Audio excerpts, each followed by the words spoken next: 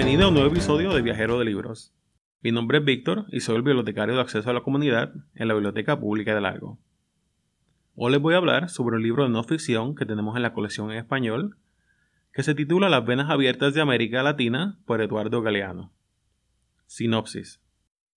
La historia de la colonización europea hasta la América Latina contemporánea, argumentando con crónicas y narraciones el constante saqueo de los recursos naturales de la región por parte de imperios coloniales entre los siglos XIV y XIX y los estados imperialistas, el Reino Unido y los Estados Unidos principalmente, desde el siglo XIX en adelante.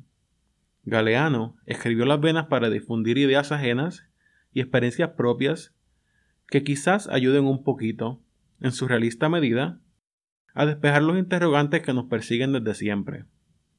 ¿Es América Latina una región del mundo condenada a la humillación y a la pobreza? ¿Condenada por quién? ¿Es culpa de Dios? ¿Culpa de la naturaleza? ¿No será la desgracia de un producto de la historia hecha por los hombres y que por los hombres puede, por lo tanto, ser deshecha? Opinión.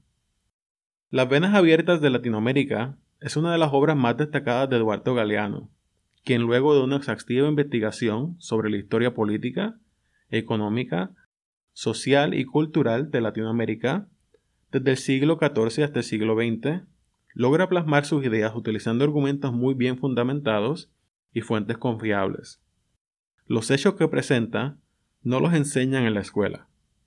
Aunque han transcurrido 48 años desde que se publicó, la problemática sigue vigente.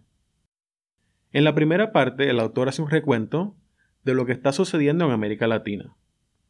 Trata sobre cómo nuestros países son presa tan fácil de las grandes potencias, ya que, a pesar de tener riquezas y especies, somos incapaces de desarrollarnos creando un mundo en el que solo existen las potencias y los subordinados. Desde la época colonial, América ha sufrido varios cambios, que han dejado grandes secuelas. Los colonizadores no vinieron en busca del progreso de nuestro territorio, ellos solo buscaban su propio beneficio. Con mucha data, Galeano nos da elementos para comprender qué intereses están detrás de los latinos. Vivimos en la esperanza constante de ver progresar nuestra tierra, mientras los frutos los recolectan los mismos de siempre hace más de 5 siglos. Es un libro muy recomendado. Es todo por hoy.